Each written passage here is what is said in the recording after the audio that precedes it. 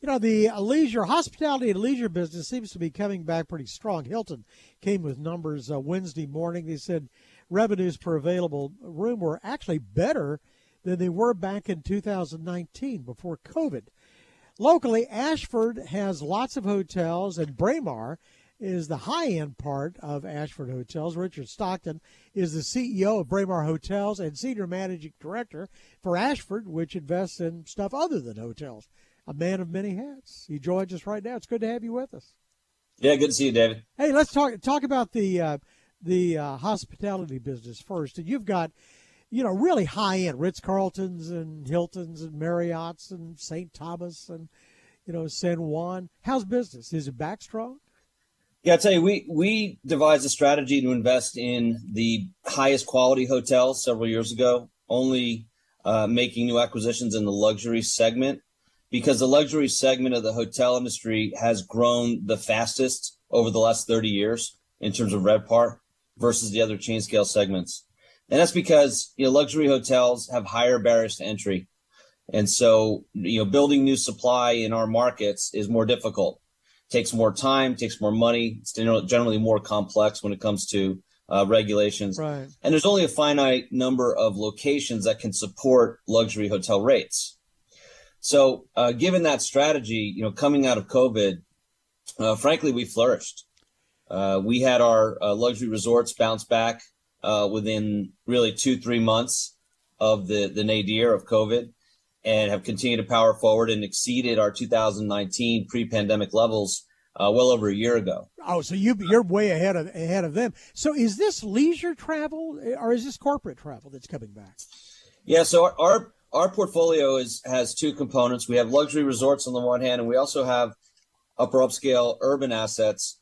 The luxury resorts have benefited from the rebound in leisure travel. Now, what we've seen year over year is that has stabilized and plateaued.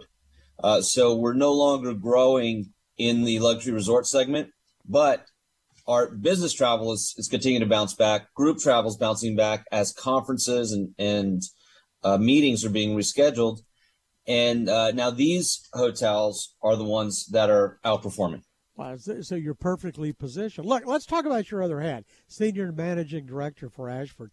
And I know you're the fund manager for the Texas Strategic Growth Fund, and there you're investing in properties other than leisure properties. Tell me about that.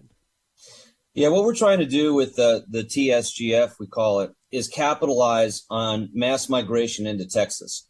One of the trends that we've identified over the last couple of years is, and it's really accelerated because of COVID, is just purely people, wealth, and corporations all moving to Texas. It's a function of a more favorable tax environment. It's a function of a pro-business climate generally, and maybe a little bit better weather. Texas has great infrastructure, continues to generate job opportunities, and so the confluence of this migration to Texas is putting upward pressure on real estate values in the form of higher rents and lower cap rates, and in a way that is really counteracting what we're seeing in the other parts of the country, who are maybe net losers of population. The coastal cities such as San Francisco in particular, but also New York is giving us a lot of new migrants, right, as well as Illinois, primarily from Chicago. And so we've set up a fund to capitalize on these trends, investing in real estate property types such as multifamily, self-storage, perhaps some retail, because these are the property types that are benefiting most from these migration trends. I know you also serve on the Downtown Dallas Association and are involved in the infrastructure. But one of the stories we've been following is the movement to North Texas in particular, and the projections are that by the end of this decade, this will be the third largest concentration of population in the country. We'll pass Chicago. It'll be New York, L.A., and North Texas.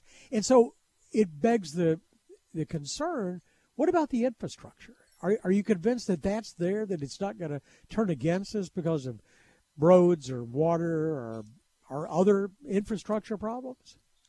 Yeah, look, it's certainly a valid concern. There are definitely pinch points across Texas. You see them, particularly in Austin, with its rapid pace of growth, scrambling to kind of keep up. We're in a fortunate position in Texas where we already have a very robust infrastructure in place. There's 26 commercial airports in Texas, 11 interstate highways, a number of seaports, almost 24. So we have a lot of existing infrastructure. It's in very good condition as well, particularly if you're talking about our roads. But there's no doubt that continued investment in infrastructure is going to be necessary. In terms of what we're doing, but specifically around downtown Dallas, is we have a couple of ongoing projects being championed by the city to deck over highways in order to create more parks and open spaces. So this is the Clyde Warren model. Yeah, the Clyde Warren model certainly works very, very well. Exactly. So, and recently there was something called Prop A that was passed that you may have heard about, which provided $1.5 billion of funding for the redevelopment of the convention center as well as renovation of Fair Park. And, this project will actually create about 30 acres of additional land in the downtown area that can be developed into parks, but also, hotels and retail outlets and restaurants, and it would really give downtown more vibrance and nightlife as well. So it's a lot of investment into infrastructure, into real estate development, and hopefully making downtown a better place. And watching downtown altered. I've been watching some of the Jonas Wood acquisitions and others, but Bryan Tower, which is an office building I actually officed out of 30 or 40 years ago, turning that into residential, seeing what Todd's done with the old First National Bank building. Comerica is going to have mixed use. That's really going to change the nature of downtown even more.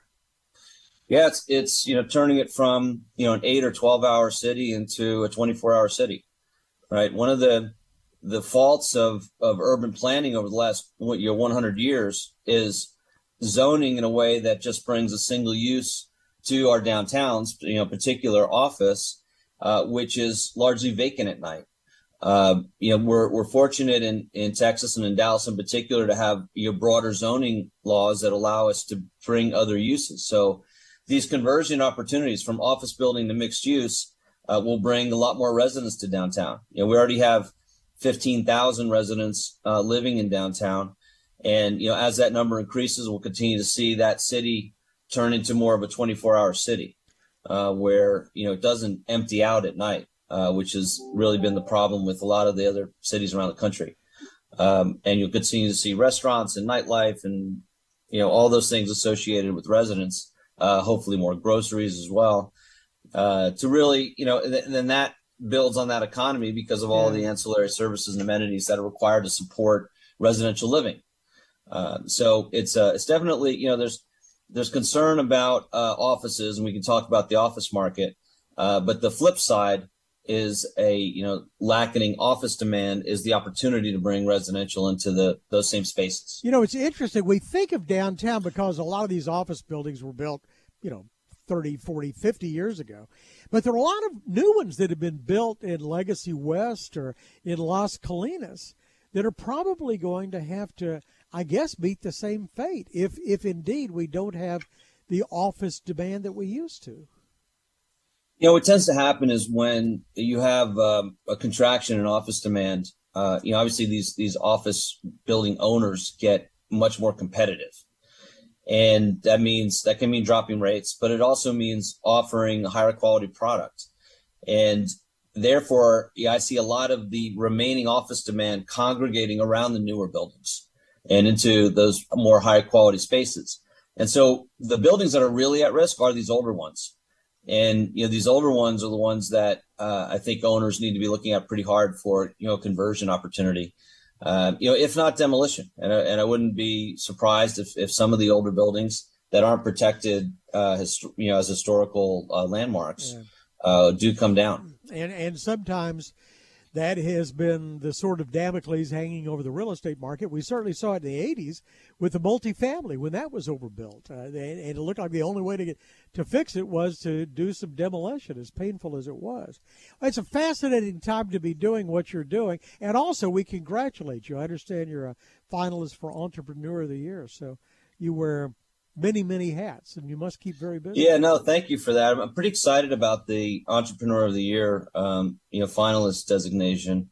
I joined Braemar Hotels and Resorts as CEO in 2016, and I saw it as a very entrepreneurial opportunity in that it was a very small, already public company that I didn't feel like had a clear strategy.